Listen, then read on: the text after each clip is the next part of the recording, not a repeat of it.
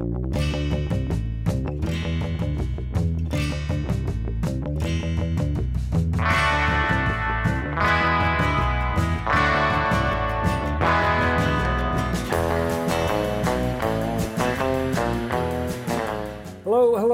and welcome to Off the Books, where we're surfing the uncharted waters of accounting, finance, and wherever else the waves take us. Today, we have a very special episode of Off the Books coming to you from Workiva's Amplify Conference. If you aren't familiar with Off the Books, you can find us on Spotify, Apple Podcasts, and wherever else you find your podcasts. You can check us out and subscribe. Please do. This episode is a special episode released between our second and third seasons. Season 3 is coming soon. Let's jump right in by introducing my co-host. Today we have Steve Soter. Good day, Steve. Hello, Nick. Steve Soter, accounting enthusiast and Diet Coke aficionado. I am looking forward to debating some communication and, dare I say, life skills in our discussion today. And you are in luck because today we have Erica Dhawan, the world's leading authority on 21st century collaboration and connectional intelligence. More on that in a moment. She is an author, she's a speaker, and has been dubbed the Oprah of management ideas. You have seen her at the World Economic Forum, at Davos, or at TED, or listened to her on her own award-winning podcast, Masters of Leadership. And she is here this week at the Workiva Amplify Conference and took time to speak to us at Off the Books. Welcome, Erica. It's so great to be here with you, Nick and Steve. Thank you so much for joining us. We could not be more pleased. And we have read both of your books. We think you're great. And I really want to hear about all the things you've been working on and what it means for the world today. And earlier I said you're the world's leading authority on connectional intelligence. Can you give us a breakdown of what connectional intelligence is? A lot of the ways that we measure relationships, especially in the digital world, is through the quantity of our connections. How many meetings do we have? How many LinkedIn followers do we have? But we all know having a lot of networks and connections doesn't necessarily lead to measurable change. The key is the skill of how you leverage your networks and relationships to drive value. And that's what connectional intelligence is all about. It's about moving from the quantity of our connections to quality of connections. So now my self-confidence, which had previously been measured in terms of LinkedIn connections and followers, might have taken a little bit of a hit, but that's okay. Erica, in your book, Get Big Things Done, you mention that connectional intelligence is actually a very old concept, even though it may not have been referred to it by that name. Can you give us some historical examples of connectional intelligence in getting big things done? Yeah, we all know what IQ is, and 20 years ago, emotional intelligence came to stage. But connectional intelligence, which is really this capability to unlock new and unrealized value from the diversity of our networks and relationships, has existed for a long time. Let me share some historical examples. Florence Nightingale. She was someone who grew up with great education. She loved mathematics. And when she became a nurse, she began to apply her mathematical lens to a challenge she saw. She saw that wounded soldiers ended up having a very high mortality rate. She created data analysis using statistics in her time. She started a letter writing campaign to the press and government officials to really investigate and spend more time reducing the challenges that wounded soldiers had, and ended up decreasing the mortality rate of wounded soldiers by 90%. 90%. Now, Florence is a great example of the power of connectional intelligence. She applied her passion around statistics and data to nurses. She connected with press and government officials and used her own resources and connections to get something big done. There are many others: Ben Franklin, Leonardo da Vinci, Mahatma Gandhi. But in many ways, I like to say the breadth and depth of our connection is radically different now. And many of us feel we're not just connected, we're over-connected. So more than ever, just like these historical examples, we all have an opportunity not to connect more, to create more meetings and more emails, but to connect intelligently with the inclusivity of anyone, anywhere to get big things done.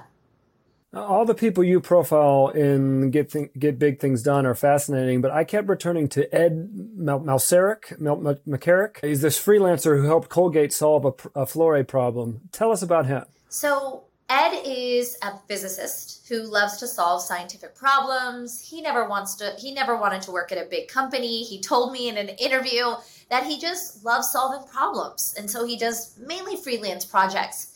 Now, on the other end, Colgate, a large corporate company that makes toothpaste, was dealing with a specific scientific issue at that point in time. Their team of chemists had developed a new fluoride that they were measuring in their toothpaste. But there was a mechanical flow problem. The fluoride was getting stuck in the equipment, and all the best chemists couldn't figure out why. It was taking months and months of time, and at that point, costing hundreds of thousands of dollars. So finally, one of the chemists said, why don't we ask a different network? Why don't we connect a little more intelligently? This was not in their norm. They were used to having the answers as a scientist. One leader said, why don't we post it on a community called Innocentive, which is an online community where scientists come together to solve scientific issues, and it can be posted in an anonymous way so that there's no confidentiality issue. Now, they posted on the platform. Within 2 days, Ed solves a problem. He helps them realize this is a physics problem, not a chemistry problem. The Colgate team learned a few things. The first thing they learned is that they hadn't even asked the physicists at their own company. The second thing they learned is that physicist Ed that solved the problem didn't want to work at a large company, but in today's age, they could access and engage expertise far beyond traditional silos. And if we think back to the last 18 months, we've seen more disruption, yet more innovation in how we work. The opportunity to be more geographically inclusive of anyone, anywhere, to solve problems, to break silos, to not just rely on who's physically in the room, but who can be part of the room. And most importantly, to leverage subject matter expertise far beyond just the usual suspects, the usual titles, will allow us to really drive breakthroughs in the modern age. Yeah, I love that story. Obviously, Ed isn't a headline name like Florence Nightingale or Ben Franklin, but it's so emblematic of the simple way, the promise of that democratization of the internet, of being able to find the right answers from this larger pool. Because this guy, Eddie, makes his living just doing that, looking up things and being like, who will give me X amount to solve this one problem? It's a really interesting life he's carved out for him. But anyway, it's reimagining talent acquisition. Right. I mean, how we bring talent into our industry. And of course, there's the traditional models that will remain the same, but really always asking ourselves, who can help? And how can we engage anyone, really, to bring us solutions beyond the people we always ask, beyond those with this traditional titles, and beyond our traditional locations and silos? So we're talking about connectivity here, and let's dig in a little bit deeper there. We often think of, and have referred already in this conversation, to the world as an increasingly connected space by the internet, by smart devices, but you make a pretty clear distinction between that kind of connectivity and the connectional intelligence that you write about. You've alluded to it a little bit so far, but break it down for us a little more, Erica. What is that distinction? We are all connected today. Whether through email, social media channels, the old-fashioned phone call. Remember the phone call? It still exists. And in many ways, we live and breathe these new forms of digital connection. But what we really have an opportunity to do is to reimagine how we unlock new and unrealized value from the breadth and depth of our connection that we have. I want to share an example that will bring to life the difference between having the tools and using connectional intelligence. And this is a story from a company we all know of as Oreo. Now, Oreo is a brand that traditionally really focuses on marketing. And one of their most critical days is the Super Bowl game, the largest football event in the United States. Now, a few years ago, you may remember that there was a blackout at one of the Super Bowl events. It lasted 46 minutes. But within 4 minutes of the blackout, the Oreo team, the marketing team, designed, captured, and tweeted out on Twitter an ad that said, "Power out, no problem. You can still dunk your Oreo in the dark." And this ad went absolutely viral. It beat out every multi-million-dollar commercial that day. It was made in 4 minutes, and it was entirely free for Oreo. Now, when you listen to this story, you think, oh, that was probably social media luck. But actually, it wasn't. From 2 years before that game, the Oreo team had created a cross-functional SWAT team of lawyers, executives, the ad agency, the social media team. And they would actually, on a monthly basis, come together and practice launching real-time ads around relevant news. By creating this cross-functional network, they were speeding up trust. They were building agility. And it was because they had built that muscle and unlocked a network that wasn't traditionally connecting in this way, that normally it would take 6 months to create a TV commercial through endless emails and traditional calls, and was able to come up with this ad in just 4 minutes. So really the distinction here is we have access to the tools today, but just being hyper connected doesn't mean we're necessarily creating value or unlocking new types of value. And that's what connectional intelligence is all about.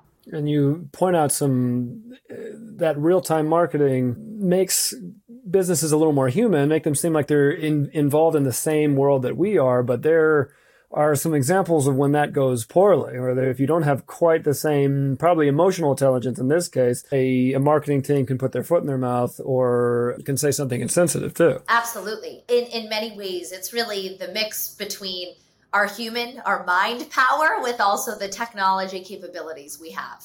Nick, we need a cross-functional SWAT tiger team for Off the Books. We are missing an opportunity here. That sounds great. It does sound great. We're going to quintuple the size of the team as is, but I love it. I would like to be part of any SWAT team that doesn't include actual SWAT. You and me both. Erica, let's move on now to your latest book, Digital Body Language, How to Build Trust and Connection, No Matter the Distance. Tell us about the book. Break it down for us. I've got a number of questions that I hope to get to as I reacted while I was reading it, but would love to have you give us an overview first. We all know research shows roughly 60 to 80% of our face-to-face communication is our nonverbal body language, pacing, pauses, gestures, tone, and this has been a key part of this industry for a long time. But in a digital and hybrid world, in a hyper-connected world, body language hasn't disappeared. It is transformed. We now infuse what I call digital body language signals and cues, whether we know it or not. The problem is many of us are doing it blindly, accidentally, or just plain wrong. Digital body language are really the signals and cues we send in our digital communication that make up the subtext of our messages, from the punctuation we use, to whether we choose to email, call, set up a video call, IM, to a response time, how quickly we respond or not respond to someone, to even the greetings and sign-offs in an email. Now, we may traditionally think we're just sending off something and others will get what we mean. But in fact, one study showed that up to 50% of the time, the tone can be misinterpreted in emails. So more than ever, digital body language is a skill that we have to master. That is an insane stat. I remember my jaw falling on the floor. 50% of emails are misunderstood for tone. What is the best way to correct for that? We've all struggled with, okay, I thought that was sarcastic, but the other person didn't on the other line. In our personal lives, how do you correct for that in a business setting? I'll share some examples. I'll never forget sending a message saying, do you want to speak Wednesday or Thursday? And the client responds, yes. And I'm just like, I can't deal with this. Read carefully. Or a boss sends me an email saying, send me this today, but it's in all caps. And I freak out. I think they're shouting. But in fact, they were just typing fast because they were on a plane and trying to get it out before they were able to take off. Tone can be misinterpreted. And there are two things we have to do here to adjust or adapt to these challenges. The first is when we are sending a message or receiving messages from others and decoding their digital body language signals, we always must ask two questions that should guide how we interpret it. The first is, who has more or less power? And the second is, how much do we trust each other? So if someone sends you an email saying, why didn't you finish this? ? And it's a good friend, a peer, you may think they're joking around. But if a senior leader sends that to you, you may be frantic thinking you're about to get fired. And being a little bit thoughtful about how you're interpreting the message based on that power level is important. Secondly is trust. For some, trust is completely fine. They can send an email with 5 exclamation points and see excitement. If there's low trust, they could see those 5 exclamation points and worry that someone's really signaling something's bad or wrong. So when it comes to this, there are a few key things we have to do because of the trust and power dynamic and the misinterpretations that can happen. The first is always assume good intent. Check your bias. Don't get emotionally hijacked, and really make sure you're in a clear mood before you're responding, especially if the tone can be misinterpreted. The second is when you're sending a message to others, ask yourself, Am I being clear to this person about what I need? Have I thought about the trust and power level? And did I use the right medium altogether? So sometimes we send emails that really should be the quick phone call. Sometimes we have phone calls that really, or meetings that should be that quick email. And being conscious of some of these differences can really allow us to make sure we're sending the right tone. For example, if there are 3 reply emails going back and forth where something is clearly not resolved, picking up the phone is a good way to show that you signal this is important and I want to resolve it, versus just sending one more email again. Let's talk about that just a little bit, because that's something, Erica, that I struggle with frequently. Moving really fast, I feel like I am constantly inundated with emails, instant messages, texts, meeting requests. I've got a full calendar, and there's only 5 or 10 minute chunks where I feel like I can knock a few things out. And I'm paranoid during the day because I know that if I can't keep up with the deluge of stuff, I'm going to end up working late into the night. I'm going to miss dinner with my family, and you get burnt out. And so as I think through that, part of me feels like, hey, I just want to pick up the phone and have a quick conversation. But I've recognized that in some cases that may actually drive inefficiency based on my audience, based on this power dynamic. I'm just wondering, what would you say to somebody who immediately defaults to, hey, face-to-face, we're going to figure this out and we got 90 seconds to do it because I got something really important to do and a place to be, so let's just get this done. Obviously, that is not a very emotionally intelligent approach. Yeah, so let's be honest, this is hard. If your boss is a serial texter, it's hard to change that behavior. And if someone's a serial video caller, it can be difficult. I think more than ever, we're 18 months into this digital shift. This is a great opportunity to do a postmortem with your team. What digital communication behaviors have been working well? What needs improvement in 4 areas? Number 1, meeting culture. Number 2, digital communication. Number 3, collaboration tools. How we use them, when we switch the channel. And last but not least, I think a 4th is the office water cooler discussions that I also think we need to replicate in this time of change. Now, when it comes to your specific question, Steve, around how do I handle some of these difficult scenarios? Again, it goes back to power levels, but there's 3 things that you can do to think about how you respond and react. The 3 factors that will really decide and guide which channels you use are complexity, urgency, and familiarity with that person. So is it high complex or low complex? If it's high complex, maybe you really need that video meeting discussion. If it's low complex, set some norms or agree with your colleague. We'll send or a quick email with getting to the point quickly. No need for niceties. Urgency is the second one. Do you need it in 5 minutes or 5 days? A quick call can be warranted if it is truly urgent. But again, it may not be urgent for everyone. And setting even just some response time expectations can be important. And last but not least, familiarity.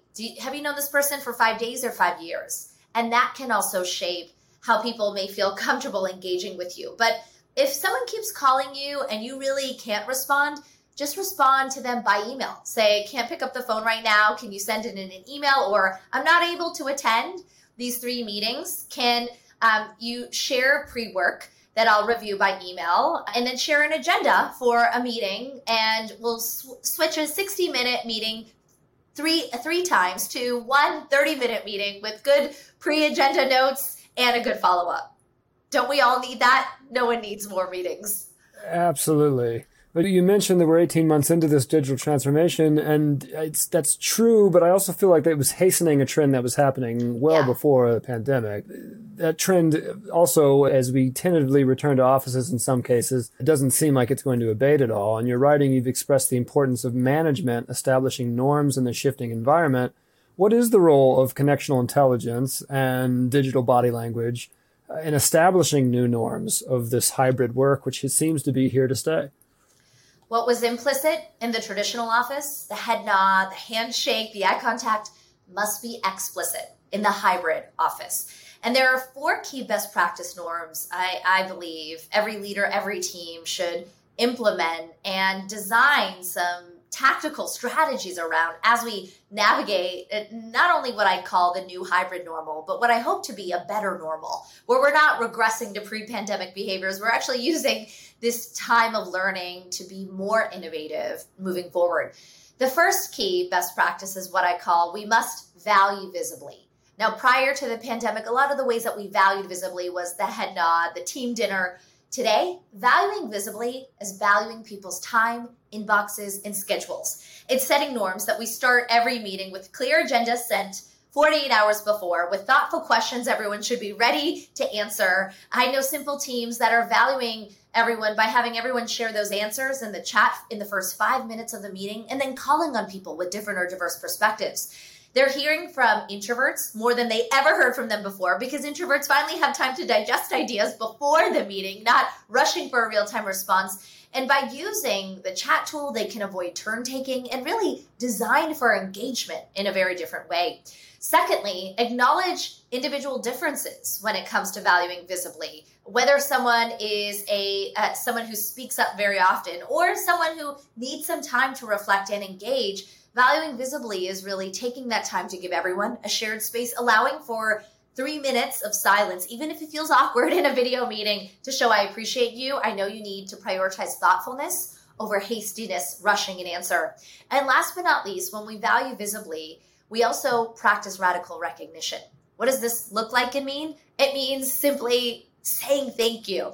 If someone stays up all night and works on a deliverable for you, and then they see you in the office, they see the acknowledgement, the relief in your face, they felt valued. But today, if you just write a K period email, or maybe don't respond at all, or even the THX period, it doesn't feel like a thank you. So really taking the time to show recognition matters. Should we move to the second best practice, or any comments on that, Nick and Steve, on valuing? I would like to, and this will probably relate to the other values as well, but how much of this is generational? We, as businesses, we work with people of all ages, and everyone incoming at a level job now has been on screens and texting and for their entire lives. Yes, some of us continue to get older. Correct. That divide gets greater and greater. Precisely. So have you found in your research on this that older generations are struggling or defying to saying that we used to do it this way and it was totally fine? And if so, what did they need to do? And is there anything that incoming young professionals need to recognize that worked for generations above them?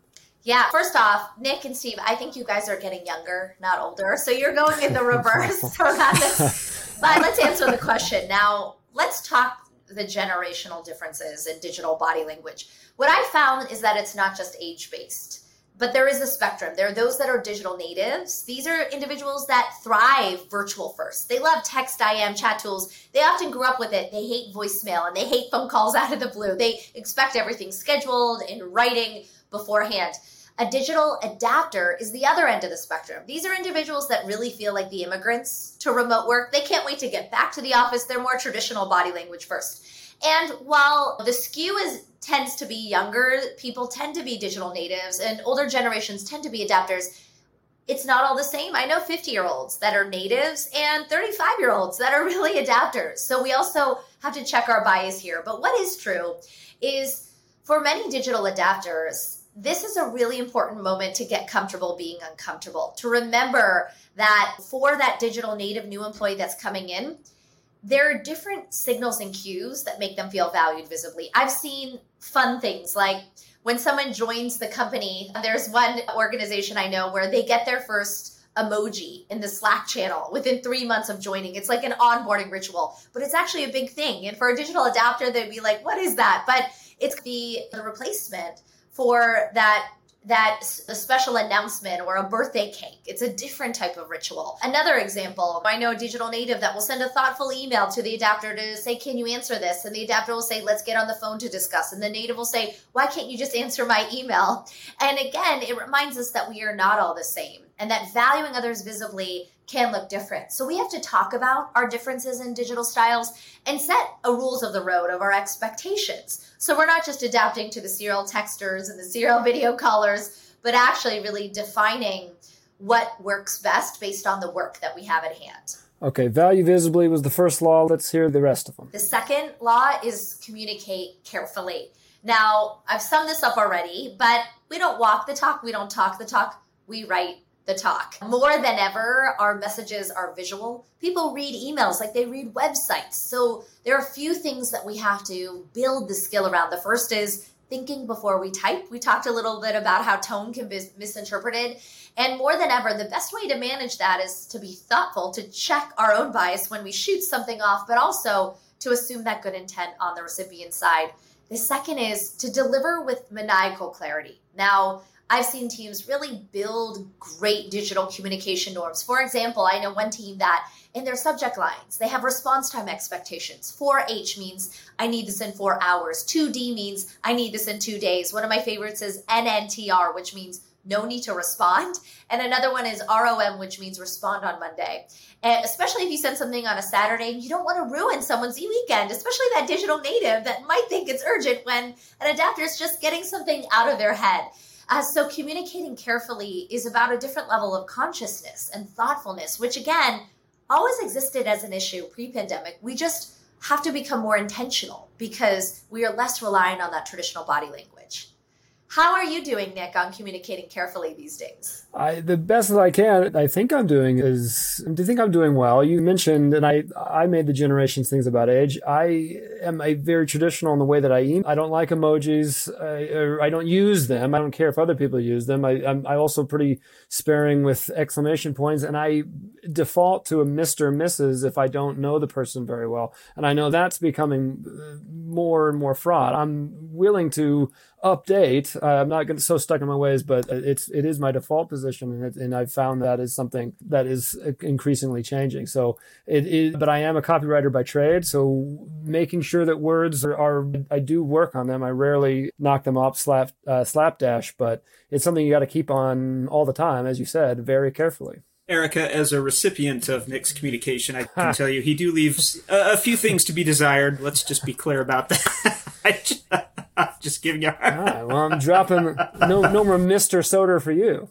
We have to update from being great writers to great digital writers, which and that's a different thing. It is. Yeah, so the art of the subject line. Get to the point. What do you need from the other person? If you just write no subject or update, that can make or break whether someone reads it or not. Be clear and specific. Have a response time expectation. Say need in 4 hours or need in 5 days. In the actual email, if it's long, especially for those writers, break it up into 2 parts. Have a quick summary at the top and then the details below. Remember that people skim emails. They can be under-attentive and miss something, or sometimes over-attentive and read into one line.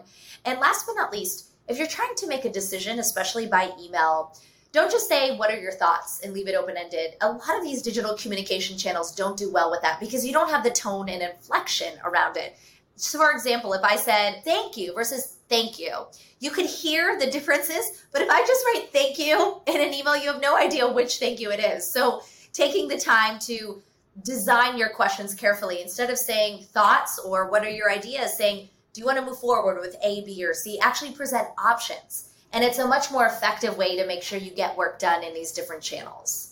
Yeah, I've been a writer, a professional writer in a marketing capacity for 15 years or so. And the number one thing that's changed is brevity. Less and less is more. And that's a tricky thing. I think it was Lincoln that I wrote. I would have written less, but I didn't have the time. It does take time to communicate effectively. But we are not being brief, and I love deep diving. However, we've got to take a quick break for a commercial, and we'll be right back with Erica Dhawan.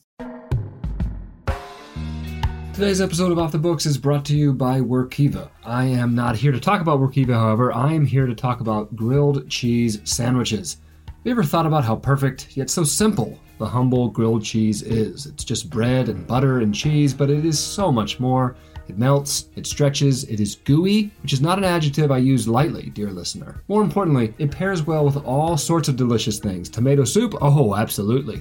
Onions and prosciutto? Si, senor. Peanut butter and fig Newtons? I have not tried that, but I am sure that it wouldn't be that bad. The point remains. Things are better when you combine good things with other good things, which is the basis of the Workiva platform. Bring your SOX compliance and internal audit and SEC reporting and all that other financial work into the same platform, and heavenly flavors will emerge from the ether and angels will sing. Yes, Workiva, get gooey with it. And learn more at workiva.com/podcast. Welcome back to Off the Books. We are here with Erica Dhawan, best-selling author and expert on connectional intelligence and digital body language. In your latest book, Erica, Digital Body Language, you talk about digital mansplaining. What is that? Digital mansplaining, much like traditional mansplaining, is the art of over-talking or taking over thoughts without being thoughtful of insights generated by others. Now, we've all been there where we're in a team meeting and someone takes over the conversation, claims credit for an idea that was previously shared. Whether it's a man or woman or across the gender spectrum, it happens. Digital mansplaining is actually a scientific term. There's an Australian scientist that actually has dived into the research. And what research shows is actually this idea of over-talking can be accelerated or unfortunately amplified in a digital setting. It's easier to over-talk. It's easier to sometimes not give credit where it's due. It's easier to sometimes share language that can be seen as condescending. If you say great work in a face-to-face meeting and you show that body language, it can seem positive. But if you write, great work in an email, it can sometimes seem condescending depending on the power level. So when it comes to this notion, and I like to say digital mansplaining is not just men, we all tend to do it. There are a few things that are really important here. Number one, really design spaces for inclusive discussion in your meetings. And you can use a lot of the innovations that we've had, from the chat tool to have everyone share their ideas and then calling on people, or breakout rooms to actually let people talk in small groups and then summarize what they discussed to avoid one or two people taking over the conversation, to even just special things you can do to acknowledge others virtually. Even simple things I've seen leaders do, like CC the entire team on work sent to a client, even though they have no communication with that client directly. When a leader really acknowledges the team, when they acknowledge who was part of the team in email, that can make or break someone's days.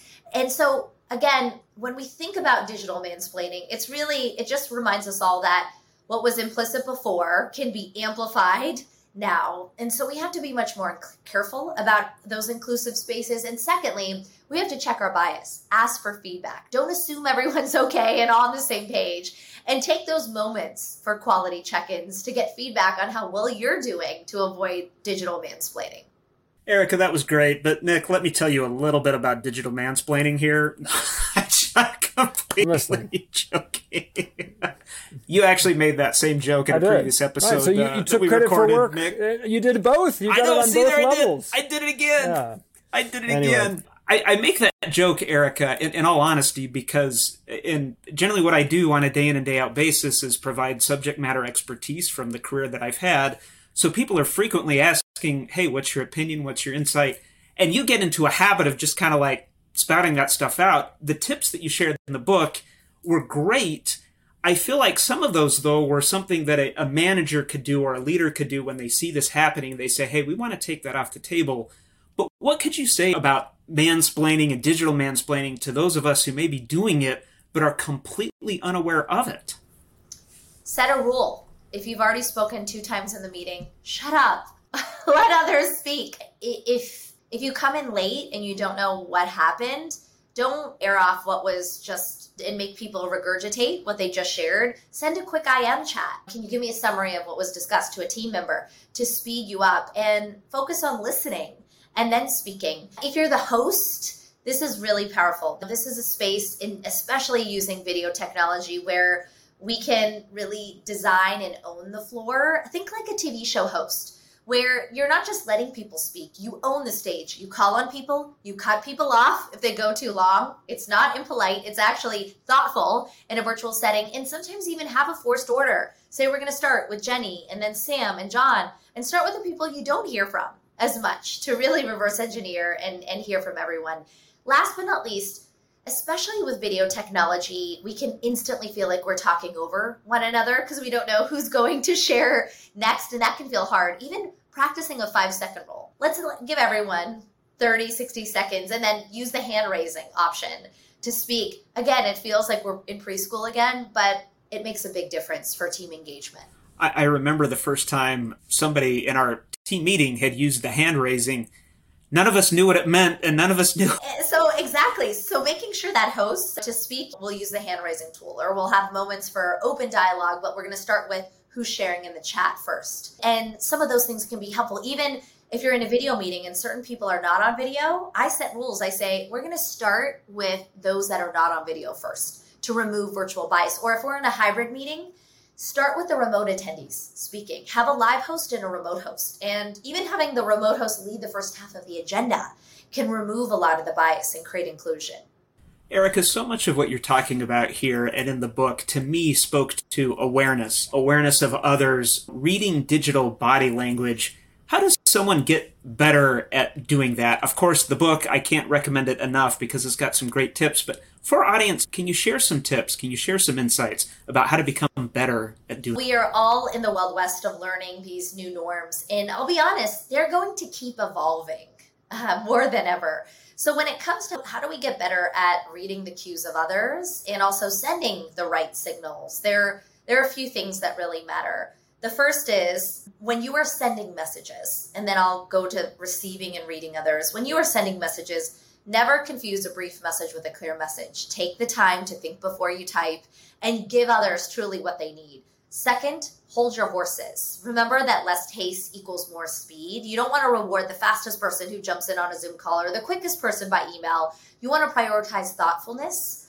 over hastiness, and that will allow you to begin to read the cues. We've rushed everything in our digital shift versus slowing down to speed up. And last but not least, notice how you find your voice and how others find it. There are many introverts that have told me, I feel like I finally can share in the meeting because I use the chat tool. I think better in writing versus speaking, and it's changing how I engage. Or I know one leader managing a global team, he had a colleague in Buenos Aires who didn't engage often. It was often because he was translating different English accents, the American accent, the British accent. So they started using closed captioning, and he was much more effective in engaging in that meeting in a way that he hadn't been in the past, even pre-pandemic. So those are just some examples of things that we can all do to better build and master digital body language. When it comes to reading the cues of others, the first thing is to always ask yourself, what are you noticing from others on how they like to digest complex information versus not complex information? Do they really value that quick phone call versus, or do they want the email with bullet points? The digital native may want that email with bullet points. The adapter may want that quick phone call. Second, when they respond to you, what are some of the cues you're reading and that can mirror back? Similar to the way that we smile when someone else smiles, if they use an emoji, do you want to share an emoji back? And maybe Nick won't, but maybe some of us will, or we'll get Nick there one day. And last but not least, making sure that when you are connecting with others, you're using different formats of digital communication. What you may learn through tone of voice on the phone are different from email, are different from the IM texting culture. And so making sure you have enough variety will allow you to read their style of language as well. Since you're getting into tips, I'm reminded that we only made our way through two of the laws, value visibly and communicate carefully. What are the others? Let's go quickly through the last two laws. The third law is to collaborate confidently. And confidence today is not just our gregarious body language again, or being together in the room. It's about prioritizing thoughtfulness over groupthink behavior. It's truly saying what we'll do, doing what we'll say. If we tell a team, I need a report by the end of the week, but then we make them rework it for 2 months because we really didn't know what we wanted. We were hasty, not thoughtful. We erode trust and confidence, or I'll get back to you soon. And then they're chasing us down for half an answer. It's okay to not have an answer, but consistency matters. So confidence is about informing the right people at the right time. Don't just have a 30-person meeting when only 6 people need to be there and everyone else just needs a meeting summary notes. It's also about prioritizing and staying on track, really clarifying thoughtfulness over rushing. And last but not least, it's more than ever around breaking those silos and creating those virtual or hybrid water cooler moments, like the Oreo example, where different teams can connect and collaborate regardless of their distance. The fourth law is trust totally. It's really the integration of value visibly, communicate carefully, and collaborate confidently. And more than ever, it's about designing for psychological safety. It's hard for people to speak up behind a screen with the screen freezes and the echo delays and the lack of tone. So we can't assume it will happen. We have to design for it. I know teams that start every meeting with having everyone share a win of the week, a challenge of the week. Research shows if you get everyone engaged in those first 5 minutes of the meeting, they'll be much more engaged throughout. Or asking our teams questions. What's one piece of bad news I don't want to hear? Or what's one thing that I can improve? Even as we move to hybrid work, I've seen meeting norms like everyone has to share at the end of the meeting what went well and what could be improved. And it's not a nice to have one-off thing. It's a regular practice. And these simple behaviors were already important and we needed them desperately before, but they'll make or break trust now. Nick, I'm really glad you asked that follow-up question about the remaining two laws. I was so excited to get to the next question, and then we were able to get to that. Erica, a follow-up question that I have just generally is that I feel like my initial reaction when reading the book and hearing your comments, even just now, was that, hey, this is all great. I totally agree. It makes sense. But it just boils down to time. I just don't feel like I have the time. I'm always in such a rush to move on to the next thing. But you made a really interesting and surprising point in the book that we're actually not as pressed for time as we think. The pace that has accelerated, or at least we feel like it's accelerated over the last especially 18 months, may not actually be as hastening as we like to think. Can you talk about that just a little bit? Because that was such an insightful little nugget that you included in the book. Now, we feel like we're living in the hamster wheel of communication. We get hundreds of emails every day, and we're constantly inundated, especially now with video calls behind the screen. What I really believe more than ever is that when it comes to time management, this is our opportunity to set our own boundaries. We don't have to adhere or just react to the hundreds of emails in our inbox. We can truly ask ourselves, what are the priorities that matter? How do we flip what ends up being 13 rounds of email revisions into 2 practical meetings that get everyone on the same page, and really ask ourselves what really needs to be a meeting, what needs to be an email, and what isn't important. And I think that more than ever is what matters. Time is our greatest asset and non-renewable resource, and we have to take back our clarity and its sanity by being more thoughtful of how we use our time.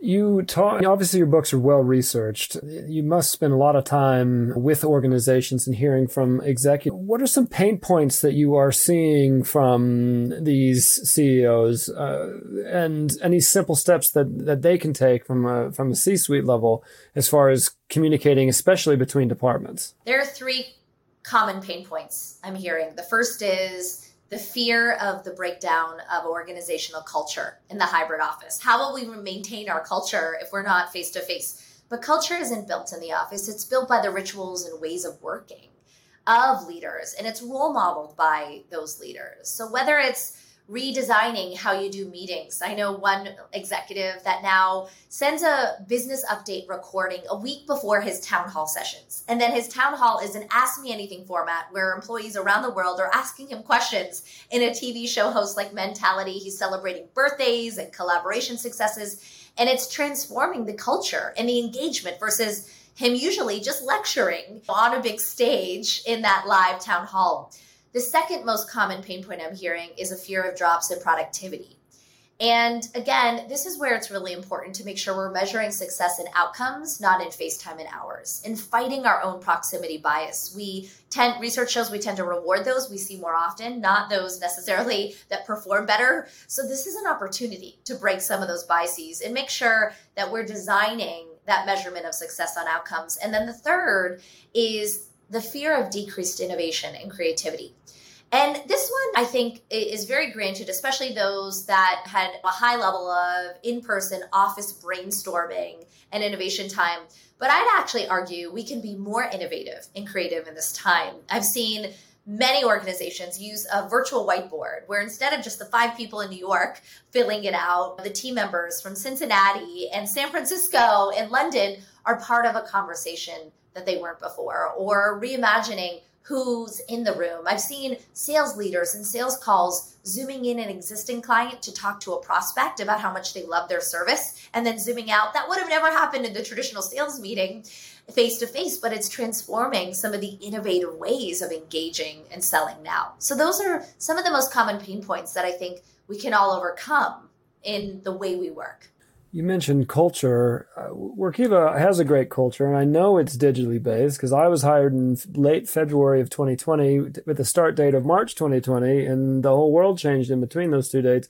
The only time I was in the office was to interview. But I will tell you, at the beginning of the pandemic, we had a weekly virtual happy hour, and I'm sure most companies in March 2020 did the same thing. And I would imagine many of those happy hours didn't survive into May 2020. At first, they were fun, and then fewer people showed up, and then I'd actually rather work than do that. And then whoever made the invite just stopped making them. You mentioned water cooler talk and trying to replicate that a while back. How do you do that in when those things seem optional in a digital environment like this? Yeah, I think what happened is we tried to replace the true happy hour with a virtual happy hour, but it's not the same. We're not all laughing together. We're not at a restaurant. We're usually not drinking wine or a beer together at that time and place. So it's not the same. And I think what we've learned more than ever is we can't just peg what worked in the traditional office to the virtual office. Instead, when I think about water coolers, so much of it is designing more intentional spaces for individuals to share knowledge, to speak up about what's working, what's not, and to embed it not in a separate time where everyone has to come together for one more digital meeting because digital fatigue, screen fatigue is real, but to embed it into moments of existing team meetings. So it could be the 10 minutes in a staff meeting weekly where you move into breakout rooms and you answer 2 questions. What's one thing I need help on? What's one thing that I'm working on? It could be as a leader setting up intentional career conversations with every team member every quarter to really talk about what career development opportunities they want and having that water cooler time to discuss them. It could be a virtual cafeteria. I know one team that does a virtual lunch roulette where individuals on Fridays can have a quick lunch together and connect around different topics that they care about. It's also weird because we never eat on the screen, and bringing back some of this can actually be helpful. And last but not least, more than ever, I think people need a space for wellness. So thinking about how you can create those water cooler moments around what individuals really need. The stretching, the team meditation. That may not work for everyone, but it could work for some. Or a group coming together to share knowledge as working parents. Or those that have ample time and want to support the business in a different way. If we create some of these working groups, networks, just like through the power of connectional intelligence, where they feel like they're contributing and adding value versus just talking on a screen, they'll find more benefit and will replicate the water cooler effect. So, Erica, I have another question about communication response times. If you haven't caught on already, it's something that I am just paranoid about, and I struggle with it constantly. In the book, you talked about the impact of digital ghosting, and it was like the length of response time with the amount of anxiety. And I really appreciated that because in some cases I'm too busy, and so there's too many things, and so it's just going to take me a minute to get through. In other cases, your email or whatever requires not even just like a few minutes of thinking, but this might be a few hours. You need me to read something, to provide comments. I really need to think about it. And at some point, if I play it out in my head, as that continues to, increase and more comes, I'm almost faced with this impossible choice of responding to every single email. Hey, thanks, I'll get back to it in a couple of days, or not responding at all. And I just wonder, when you talk about the power dynamic and the familiarity, what do you say to somebody who is faced with that problem? And what do you say to those who are on the receiving end? And I know we've talked about these themes, but I just wonder if I could ask you for some advice more directly, again, to someone who worries about that, but also to those who might be on the receiving end of that kind of a delay. Yeah. So let's start with if we're on the receiving end, and then we'll go to the sender end. So if we're on the receiving end, we get hundreds of emails in our inbox or messages, and we can't always respond as carefully and quickly. We need more time. We need to gather more information. My first rule of thumb and tip is to simply reply with a "got it, I'll get back to you Tuesday." So people acknowledge it. They know, especially if there's a high power dynamic, they know that you're on it, knowing that you'll be busy and you'll get back to it later. Secondly, if it can't happen by email, it's too complex, actually know when to switch the channel versus just reacting back and forth. Secondly, on the sender side, when we're waiting for a response, as you said, Steve, we may start to wonder what's going on. Why haven't they responded? Then we might get a little angry. Then we might read into the conversation for clues. Did something happen? Are they mad at me? And finally, we assume they forgot and we follow up. That's usually the curve that happens to most individuals that feel this non-response anxiety. I have a few general rules of thumb here. If something really is urgent and really important, the art of the follow-up matters. And one thing that you can do when you send the first message is send a clear response time expectation. So if you need it by Monday and you didn't get it, being really clear and following up on Monday doesn't feel impolite. It's actually thoughtful and you're on point. Secondly, when you're following up, change the subject line. Make sure it's not just ERE, no subject. Make sure it's clear so that individuals know what they need and know what they're behind on. Third, last but not least, really ask yourself, would a quick phone call be better? Or should I text them? Again, what may work for a digital native, they may be on Slack all the time. For a digital adapter, might require that reminder in a video call meeting as well. And the general rule, I think, around ghosting is I think we have to redefine and rename ghosting because it implies a very toxic connotation. But the reality is we get hundreds of messages every day and we need some headspace cleansing. We can't reply to everything all the time. And what is a priority to one may not be a priority to others. So if we consistently don't get a response at some point, we have to remember to give grace and move on. Erica, we've been dancing around this, but I want to ask it out directly. So much of what you're talking about seems to boil down to empathy, responding to people the way that they want to be responded to, which is not too different from the way we still had those questions 2.5 years ago, whether to go to someone's desk directly. Some people think that's the best way. Others thought that was aggressive. It's a phone call. All those things still existed. How do we think about and express empathy, though, in this almost remote-only environment? One study called the Online Disinhibition Effect shows that when we are working behind screens, we tend to be more blunt, more terse, more to the point than we would in the office. If someone was on the verge of tears, we knew how to react. We would lighten up, we would smile, we would give them a sense of empathy. And if they were excited, we would hug them or smile at them. Now we have no idea where people are at on the other side. And we know the definition of empathy is the ability to step into others' shoes while remaining in our own. I would argue we can't step into the shoes of others. So instead, empathy is about really checking in a way that gives others space to share where they're at, what they need, and where they need support. To not assume that everyone is on the same page and ask. Instead of just having the 60-minute weekly meeting, simple things like the 10-minute meeting 4 times a week are signals. I want to check in with you on a more frequent basis to show and engage with you. Secondly, a lot of the things that we've seen in video screens is if you are connecting with someone behind a video screen and using your body language versus face-to-face, they are feeling much less empathy from you from behind a screen than they are face-to-face. So reading, as I said earlier, reading those messages carefully and seeing that as the new listening and writing clearly as the new empathy is more critical than ever. Empathy is how we write thoughtfully in emails, how we value them visibly by not wasting their time, and really how we collaborate confidently by giving everyone the space and place to do their best work, but also not exhausting them with tools and information. And it's the flip, because we relied so much on body language to allow us to signal empathy. But again, I think if we can build these digital empathy skills, we'll be much more effective as we deal with teams across distances moving forward. Erica, I know that we've got to wrap up here relatively soon, but I did want to ask one other question before we do that. So the theme of Workiva's Amplify Conference is Dare to Simplify. I'm just wondering if you could maybe share any final thoughts on how connectional intelligence plays into the idea of simplification and simplifying complex things. Yeah, I think it couldn't be more perfect. This is the moment to not connect more. We live in a world of screen fatigue and email anxiety, but to connect intelligently, to ask ourselves, what are the best practices? What are the communications and ways of working that are better done asynchronously? And a lot of these digital tools where we don't all need to be together. And what are some of the areas of work that really require us to be together?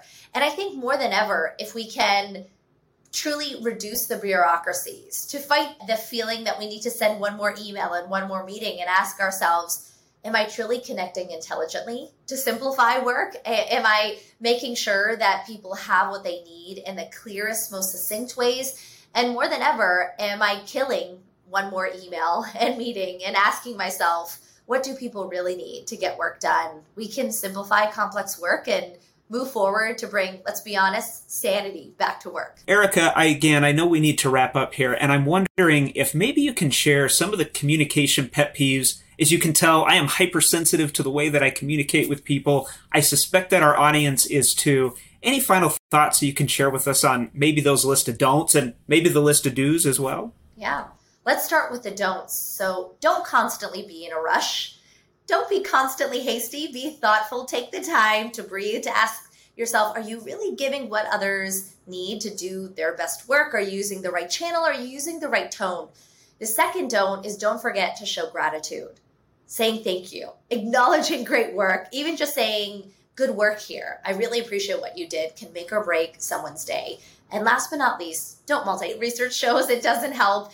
Maybe end your meetings 10 minutes early.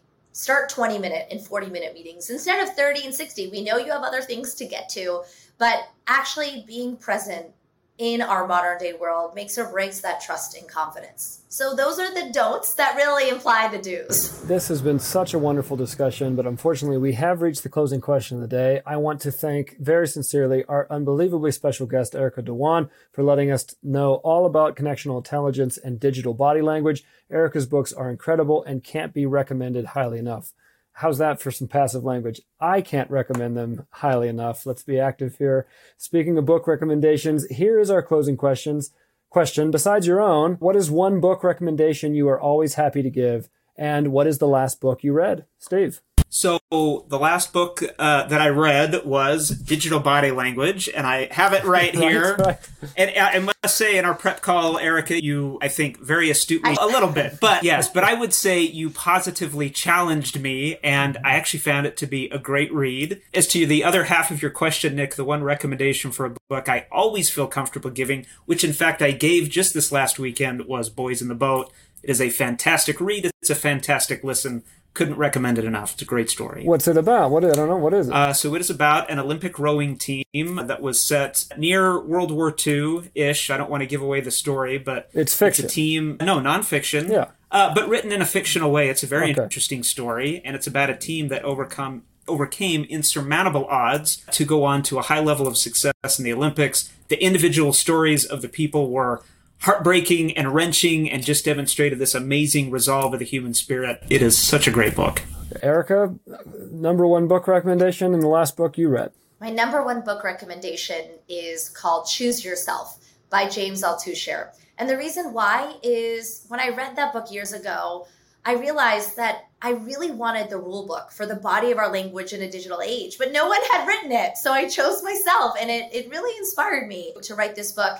And the latest book I've read is 4,000 Weeks, which the subtitle is Time Management for Mortals. And it really fights this notion, similar to what we discussed today, that actually taking back our time and being thoughtful of not reacting to the hamster wheel of digital connection and communication is our greatest power. 4,000 weeks, that's what, 80 years or so? The idea is that's how much time you have. It does seem like not enough time. You just gave me the hives thinking about I got to live my life more. That's okay. Yeah. We have in real life busyness. We have to be humans and enjoy our in real life, and that means sometimes getting off a screen. What a great transition. We will let us all get off our screens and do a little bit of living. I'm Nick Rinkowski. This has been Off the Books. Please subscribe, leave an Apple Podcast review, or tell your buddies if you like the show. If you want to be on the show or yell at us or tell us suggestions or digitally communicate with us, please do so at offthebooks@workiva.com. Otherwise, surf's up, and we will see you on the next wave.